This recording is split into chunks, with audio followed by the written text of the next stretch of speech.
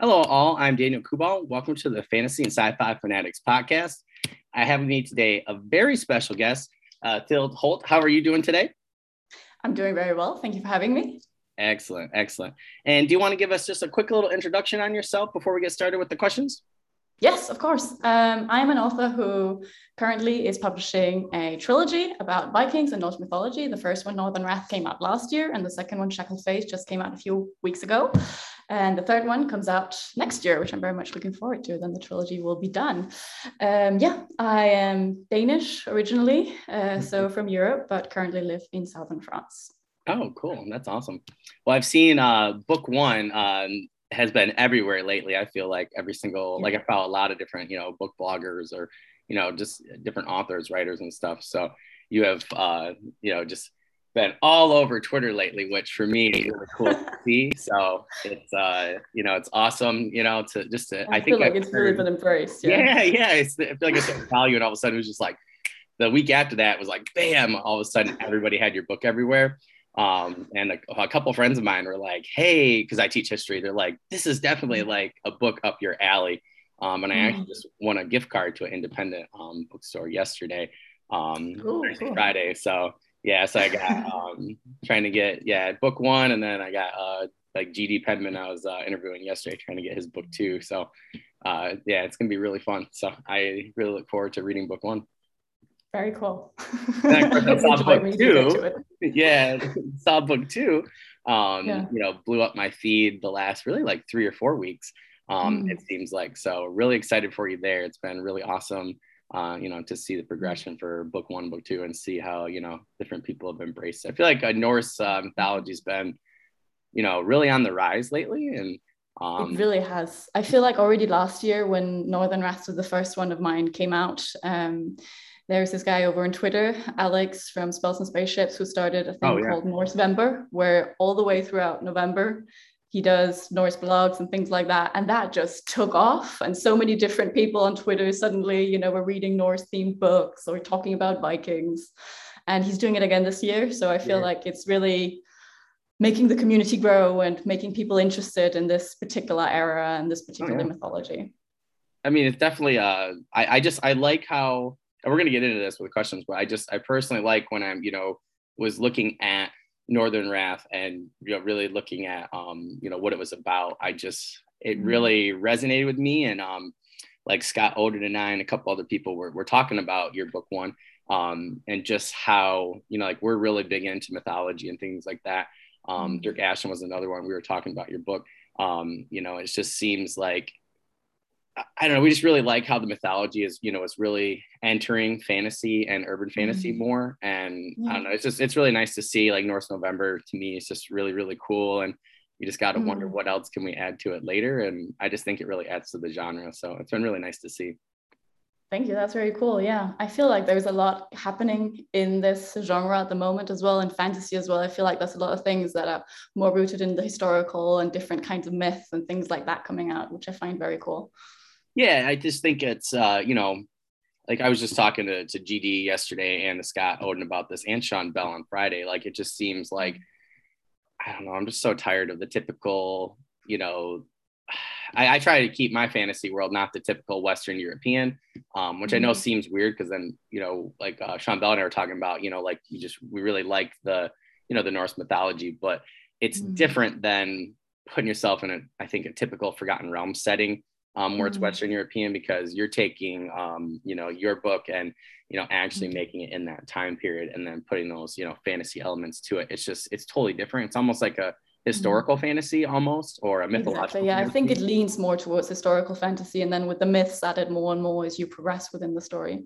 But definitely started as a historical novel as well, and then grew into the fantasy realm with all of the myths and everything getting involved. See, that's really cool. That's really cool to know, because I'm thinking, I was talking to GD about this. Like, I have one that I just think is like a fun project. And I like books like yours because it really, shows that people really like that type of fantasy. And, I think it, it really leaves a wider range of like, what can we actually do in the genre? It's really nice to see, both of your books being, so successful and so many people reading them, because it really, I think, lends credence to the fact that, this is a really, good route to pursue.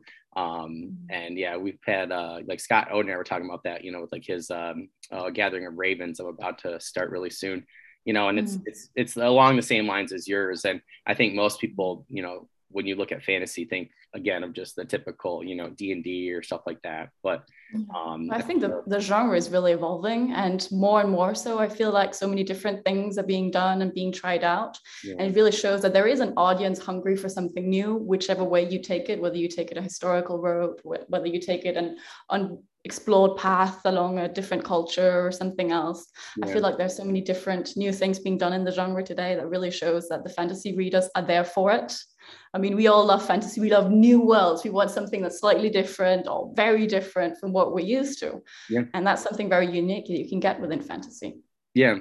And if you guys, for our audience, have not seen book one yet, just make sure, because I love the cover arts that you're doing too. Like, I'm not really like and I'm just gonna be honest, I'm not a really big like I love the classic scenes and things like that. And to have a weapon or something, and it really captured me right away. And I was like, oh, that's really cool. And then I read the book description right away and checked out your Twitter. I was like, follow right now, like, didn't even hesitate. Thank you. Yeah, I mean, that's the kind of thing, as an author, traditionally published author, you can't really control how the book is going to be, marketed and wrapped and everything. But I just feel like I was really lucky. I got an editor who definitely highlighted what's in there as well. So I feel like it's not false advertising. You're actually going to get what you see on the cover. That is pretty much what describes the book. Oh, that's really cool. Yeah, I was very lucky. Yeah, I just think it was a brilliant decision by everybody all the way around. It just, it really pulled to me and spoke to me. And I've had quite a few people that we've had on where we've been chatting before we started recording. I know a couple of people mentioned while we were recording, where they just really loved that cover. It pulled them in right away. And that's really cool. Yeah. Both of them, I think really, your entire trilogy, is well named, especially book one and book two. So, we were discussing advertising, just from the cover and your book description, but more importantly, the title, and the titles.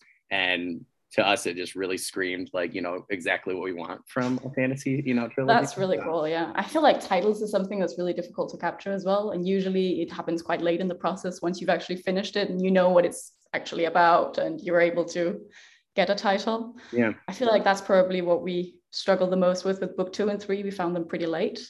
Oh, okay. The titles. But I feel like book 2 especially really captures what it's all about, even though I hadn't realized it when we were thinking about titles. And book 1 as well, obviously, completely captures what happens within the book. Yeah. But that one was a bit more obvious for us to come up with. But yeah. Oh, okay. That's very cool to know that it does resonate with people and it does. Oh, yeah. You're kind of feeling what's going to happen. Yeah. So you would say then, just as a side question real quick before we get started with the actual one. So for Northern Wrath, would you say that title came out earlier than the other two then? I would say so. I mean, Northern Wrath, actually, I wrote it as 2 different books that I then joined as one later on in the process. And book 1 was called something different, but book 2 was called Northern Wrath. And there is a reason within the story. There's an object or there's a ship that's called Northern Wrath within the story. That's kind of a big object that kind of signifies a lot of things that does happen. And so that was kind of a natural title for me to pick because I felt like it was a cool name, and it kind of explains what happens within it. And so when I joined those 2 books into one, it seemed like the obvious pick for a title. Oh yeah. That's really cool. And I have to say, like, like we were discussing, that like that's just such a cool title. Especially for the niche of the genre that you're trying to fit into. Like, exactly. I feel like it speaks to the right kind of people who they know what they're going to get when they see a title like that. So the people who are into that, they're going to gravitate towards it, and the people who aren't, well, they know from the start, okay, that's not going to be my thing. Yeah. And I really like too, my friend right away when book 2 the cover came out and the title, like he sent it to me right away. He's like, Shackled Fates, like check this out, and we were both really blown away by just the title and the cover art, and it just seemed like everything pulled together really, really nicely. And it was so interesting to see like how you guys did that after the success of book 1. Like I feel like that, like Northern Wrath's kind of a hard title to it's a difficult one, right? Yeah. A lot of people I feel like kind of fall flat with both with book 2, and you guys stuck it right. Titles are so difficult as well. I mean, it's such a short thing. You kind of wanted to represent what the book is about. You kind of wanted to say something about who is it going to appeal to, and I don't know. It's tough. Well, we felt like you nailed it. Thank you. My friend, he's like, so you're getting book 1 really soon? He's like, I just need to buy you book 2 for Christmas. And I was like, well, usually I get a lot of gift cards. I said, but if not, I said, yeah, feel free. I said, I'll just go and wait for book 3 or something like that, and use the gift card then. But yeah, that's awesome. Well, we're really happy to see all of your success, and we really hope it continues. So we really liked everything. Thank you. And thank you for embracing the book and everything. I think it's really thanks for the community, especially the one that's grown on Twitter and so on. That's the books have found kind of their audience, their core audience, the kind of people who are going to respond to it. Yeah, no, totally. Hope it keeps growing for you. Thank you. For this first question, now I'm just really interested, especially, as you were talking here, just about a little bit of the process and things like that for book 1. Yeah. What has your writing journey been like up until this point? That's a really good question. I feel like a lot of writers, when they're young, they always dream about being a writer when they grow up. And that was definitely not my experience. I was a kid who loved books, but I never thought about writing them. It wasn't until I went to university studying writing, funny enough, that I thought, oh, hey, hang on, this is pretty cool. This is pretty fun. Why can't I just continue to do this? Yeah. I studied creative writing at university in England. Cool. And I chose that kind of as a fallback thing because I wanted to study film. And then the morning I had to put in my applications, I realized, hold on, no, I don't want to study film. What am I going to do then? And my whole world kind of escalated. I didn't know what to do. And so I looked through all of the possible things I could study, and I found that creative writing was an opportunity. And I thought, okay, it's kind of within the artistic field. So if I do change my mind again in 2 months, I probably would be able to switch back. Yeah. And also, no matter what I'm going to do afterwards, it's probably pretty good to be able to put my thoughts into writing. Maybe that's a pretty neat skill to cultivate. Yeah. And at the time, it was something I really struggled with. I liked drawing, but I could never capture what I was thinking about on the page. Same with writing. I just couldn't do it. So I went to university specifically to learn how to do that, how to capture what was in my mind. And as I studied it, I just started to find it. I found it so much fun. It was just fun to sit and write and to see what I had in my head come alive on the page. And the more I did it, the more I felt like, I just want to try to follow this path. And so it was pretty late in the process, while already studying it, that I realized that this is what I wanted to do. And then I continued to study a master's degree. And doing that, I wrote the first part of Northern Wrath. Oh, wow. So that's when I did that. And then once that was done, I tried to find an agent, which took a while. But I succeeded in finding a wonderful agent. And we worked on that for a long time on the book.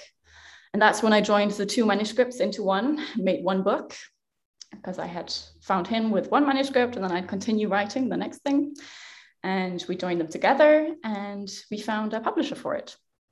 Yeah, so that was a process that took a few years. I think probably longer than I expected when I decided to set out on the road to become published. But, that's the kind of thing you don't really know until you try it. You realize, oh, wait, everything does just happen pretty slowly in this industry. Okay. Especially with the pandemic. So yeah, exactly. Yeah, but even before then, I feel like things just take time. Yeah, we have a proverb in Denmark that is "Slid men vid, ting tager tid," which means work hard but acknowledge that things do take time. And I feel like I have repeated that to myself like a mantra for years. You're gonna get there. You're gonna get there. Just keep going. That's a really good one. I'm gonna quote you there for the episode. So that's really cool. That's awesome. For number 2 here, so like we talked already, a little bit before we started getting into the questions. So you've combined Norse mythology and epic fantasy, and I feel, and a lot of people I've talked to have said the same thing, into this new and refreshing way. How did you come up with this idea? Well, as I briefly mentioned earlier, it actually started as more of a historical fiction kind of thing. So I was doing full-on research on Vikings. I thought I was definitely just writing historical fiction about Vikings, until I realized at some point, in order to really write about the Vikings, I needed to write about what they believed in, because that was such a big part of why they acted as they did. And the more I realized this, the more the gods and the myth and everything started to find its way into the story. And so that I pretty quickly realized, okay, I am writing epic fantasy, just very myth and historical based, very focused on the actual history of the Vikings and the real time period, but also very focused on the gods as they were. And so that just started to blend together because I was exploring that culture, and I couldn't do that without exploring everything that they believed in. Yeah. I mean, the Vikings, they went out and they raided because they believe if they die in battle, then they're going to go to the awesome afterlife where they get to feast with their gods and all of their friends and just have a blast every night and then go out and fight each other and be reawakened to another great feast, you know. Yeah. If they didn't have that belief, they probably wouldn't have gone on as many raids as they did and, you know, been the kind of culture, been the kind of society that they were. So their beliefs was a very, very big part of what made them go out there as adventurers. Yeah. And I like how you said that, because a friend and I, we're discussing doing, like we wanted to do historical fiction for Native Americans and, do like a trilogy, but we're having that same issue, because I think they're very similar, to Norse mythology and just the culture, because, you really can't separate the spiritual, or the culture. And yeah, so when I was saying that you were coming on, he was like, oh, so that'd be a really good idea, to kind of talk about these questions, because there were kind of some different things we were wondering. So I'm really glad that okay. So you're having a similar kind of experience that I had with the Vikings. We started realizing that actually their beliefs is what makes the culture as it is. Yeah. I feel like also the language is very, very much comes from their belief as well. So the way they talk about certain things, the way they think about certain aspects is very much connected to the understanding of the gods and their myth and everything. At least for the Vikings, that has been my experience. So I couldn't separate the two. After a while, I just had to accept that, they came hand in hand, they came together. Yeah. This is such a cool concept, just to already take what's there and just write it. And I think it's a brilliant idea. So we're really excited. Thank you. I feel like it's a lot of responsibility as well, because I feel like a lot of people either know a lot about it or feel like they know a lot about it or want to know a lot about it. And I feel kind of responsible for not misleading them in my portrayal in certain ways. So I feel like it's a lot of responsibility, but it's been a lot of fun too. No, I totally understand. I'm like a project I was talking about earlier. I just want to do like a really cool, I want to discover where the Lost Legion was, and like what happened to them. So I'm gonna mix it with zombies. And I'm like doing the research. I'm like, man, I'm really gonna have to. You're gonna hit the historical fiction, crowd. At least somewhat, or historical fantasy. You gotta nail it. So I think you're totally right with that. Yeah, it is a big responsibility. Yeah.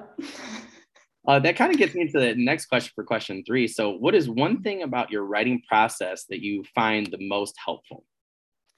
Honestly, for me, because these are pretty big books, I mean, people might be just listening, but they're around 600 pages each. So they're pretty big books. And in order to write that many words and that many pages, I feel like having sort of a habit or a schedule where, at this kind of time every week or every day, however often you write, you're going to actually sit down and get some work done.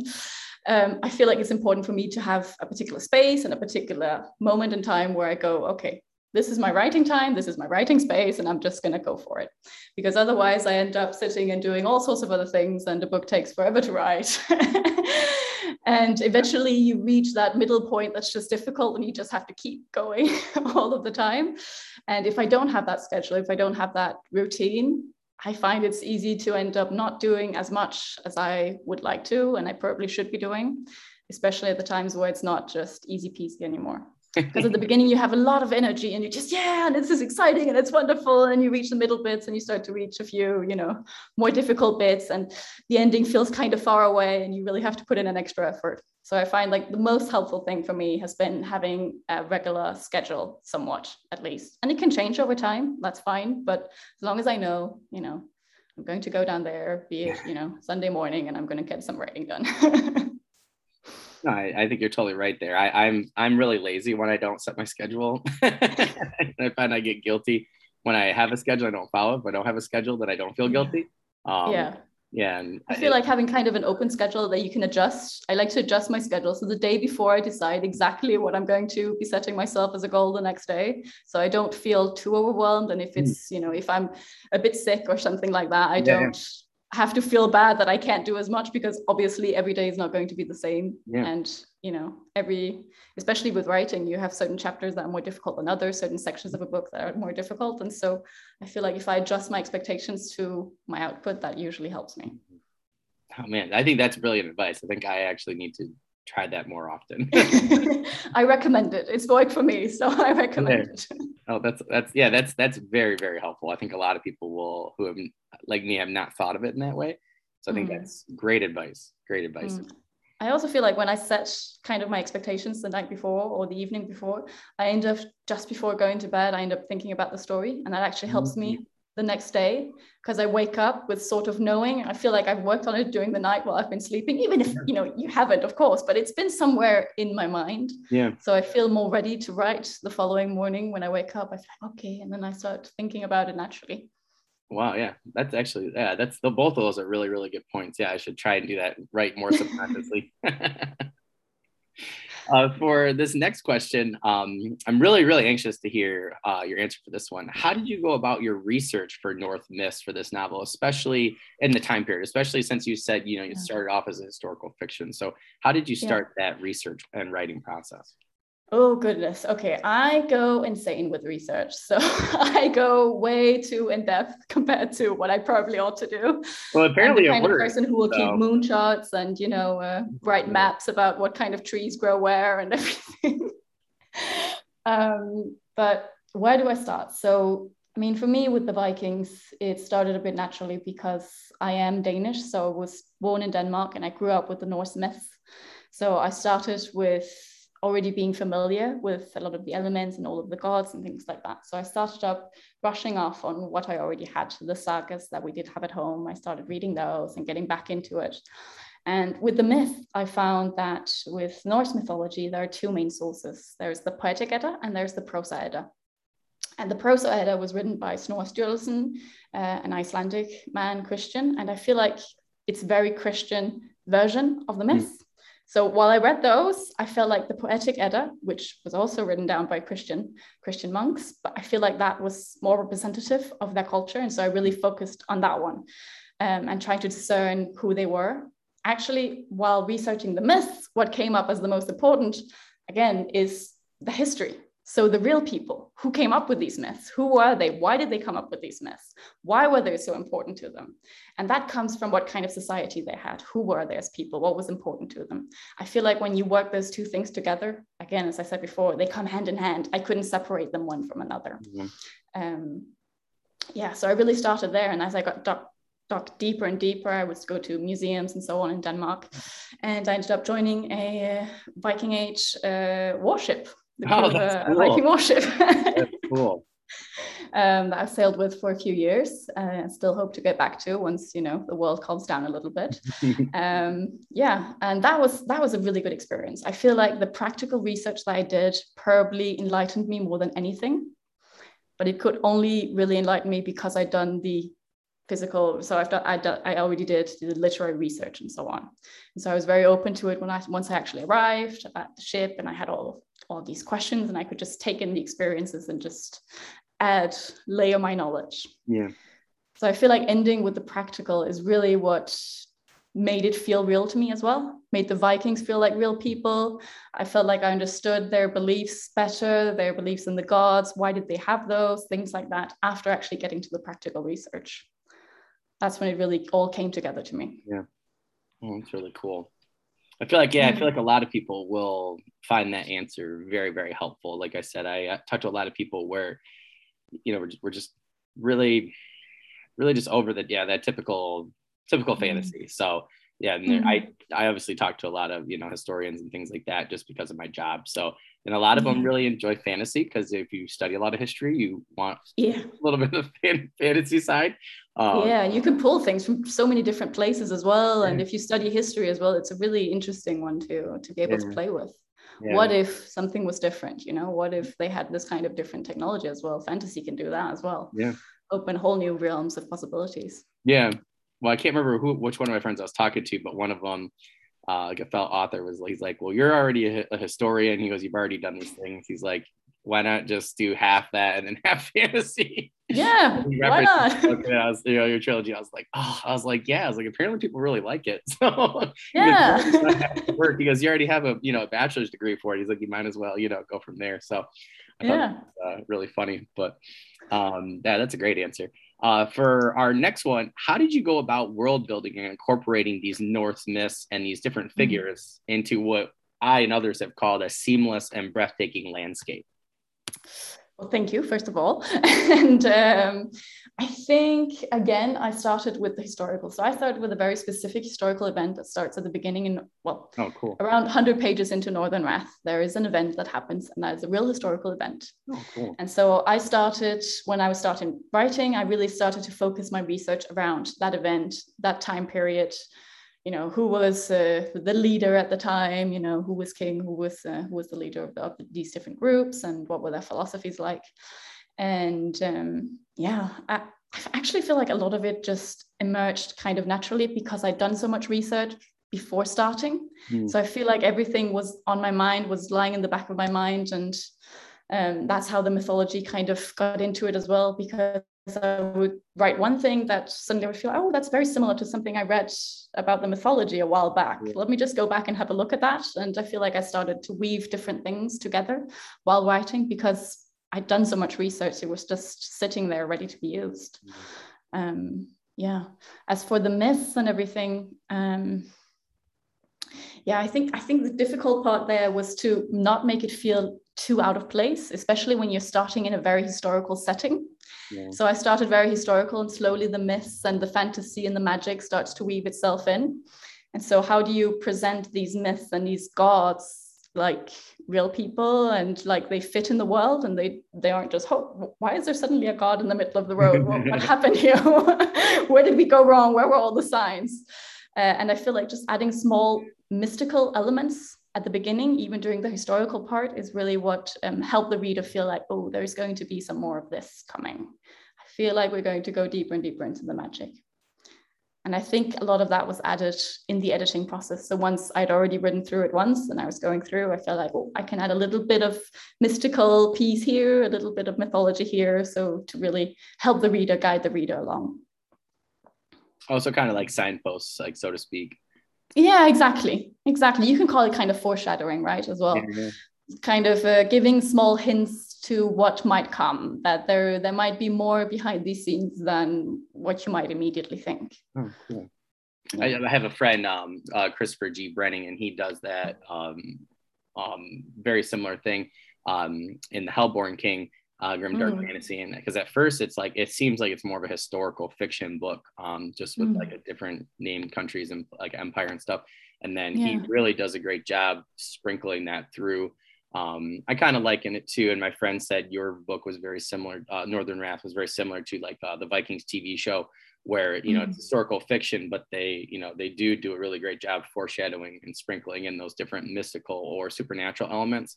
So they feel very seamless, and it just seems they feel part of the world from the beginning. I think that's important, so you don't suddenly feel like it's taking a left field and now you're left just not knowing what's coming. I think that's a great point, and excellent advice. Great answer.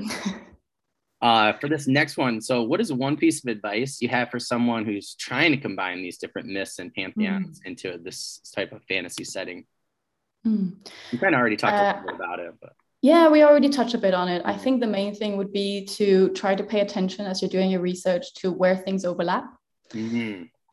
Because for me, this is something I started with thinking it was historical fiction. And so I didn't really think deeper on it until I was already into the fantasy element. And then I had to go back and weave things in. But if from the beginning, I'd been more aware of where the history and the myth intertwine and overlap, I might have been better at bringing in things from the start and not have as much a bigger job in the edit.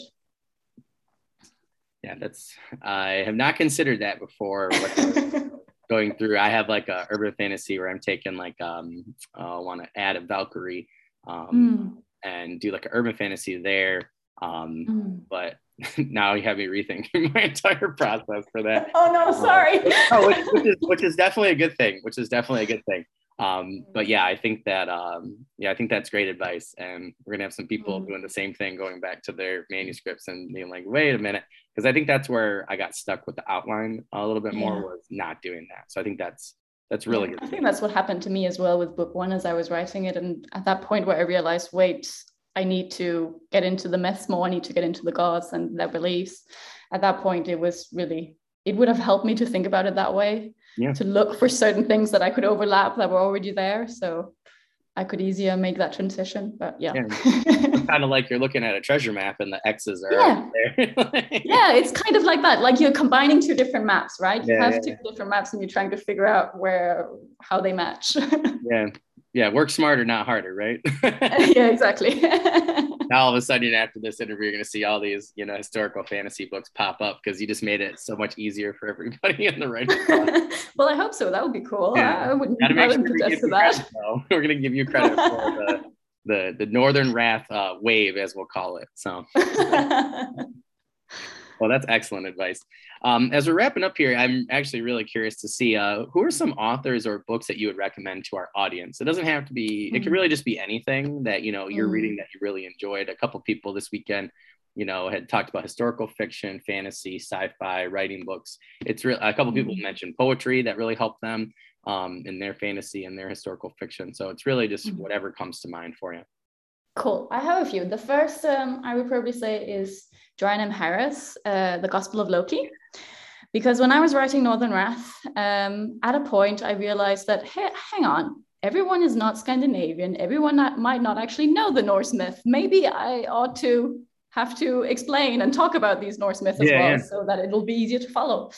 And as I was writing it, this book came out, The Gospel of Loki, and it's a retelling of the myths, the Norse myths with the gods through the point of view of Loki, who is, a lot of people's already favorite character in most Norse-related myths. And she just weaves it together really brilliantly. And reading that really took a lot of pressure off my shoulders, because I feel like, okay, I can point people towards this book and I don't have to hold the entire responsibility of the mess anymore. I can just tell my story and focus on that. So that one I always recommend if people want to know a bit more about Vikings and the Norse myths. And then currently I'm reading a series of books that I'm really loving. I'm taking my time with them because I don't want them to be over, and I just want to live in the world and enjoy them a lot.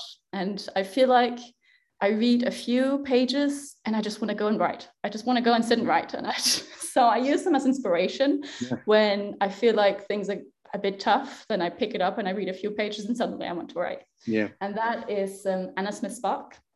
One, it's The Empire of Dust. I just feel like there's so many great ideas and so many great things to think about, especially as an author, that it's just full of inspiring ideas.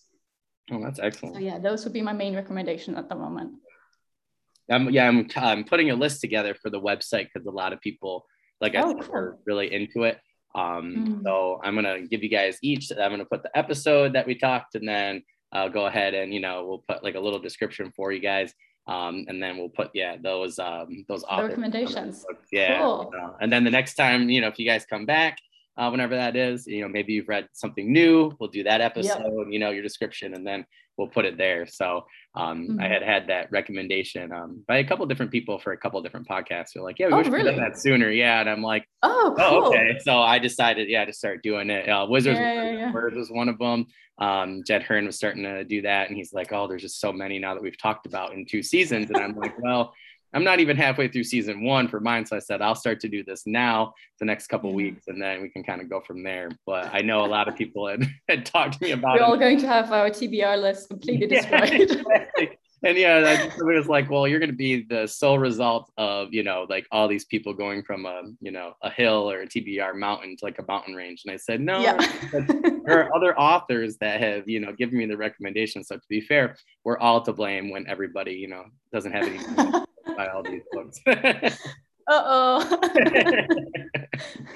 Including yours. So for this last question, thank you. I'm really anxious. I know a friend just recommended me, actually, I think it was Scott Odin was talking about The Gospel of Loki the other day to me. And I know Anna Smith Spark was has been on my list for at least the last like 4 or 5 months. So thank you so much. Definitely have to check both of those out. Definitely the Gospel of Loki for sure, because I love my recommendations. So. I love both of those. Excellent. So do you have any news, updates, promos, or sales or anything like that going on currently? No, we just had a sale that finished, but when new ones come out, I do advertise them on my Twitter. You can find me at Holdt, KOLDHOLDT, both on Twitter and Instagram. So currently there's not much, but the second volume in the trilogy, so Shackled Fates, just came out a little while ago with a lovely, beautiful cover. And yeah, and I'm looking forward to next year when the third one is out and the entire trilogy will finally be out. That would be really awesome. It's gonna feel really good. So we'll definitely have to have you on before then so we can help push those sales and those pre-orders and things like that. So happily. And that's awesome. Well, this is where we're going to stop today, folks online. So please make sure that you go and check out Tild's website, Twitter, all those great things. I'm going to put all those in the YouTube description, the Spotify description. So just make sure you guys check those out. You know, that's the main reason we're doing this podcast. So we definitely, again, want to thank everybody for tuning in to the Fantasy and Sci-Fi Fanatics podcast. You can find this video on Twitter, YouTube, Facebook, and the audio is on Spotify. Thank you again to our tech guy, David, my best friend, who helped us figure out the Spotify after like 3 months. Make sure you're checking us out at Scholars of Uma, that's UMA at gmail.com. Again, that's in both of the YouTube and Spotify description. You can find that email, which is my primary one anywhere. Let us know who you'd like to see on the podcast. You know, if you want to pass any messages on, you know, to Tild or anybody like that we've had on, or, you know, any questions you have for them, please let us know. And, you know, we'll relay those to them. Feel free to send us any videos or pictures that are fantasy or sci-fi related. Tild, once again, really, really appreciate you coming on. I've been wanting to get you on for a while after, you know, my friend raving about Northern Wrath. So I'm actually going to get done here and actually go and order that one right now with my gift card.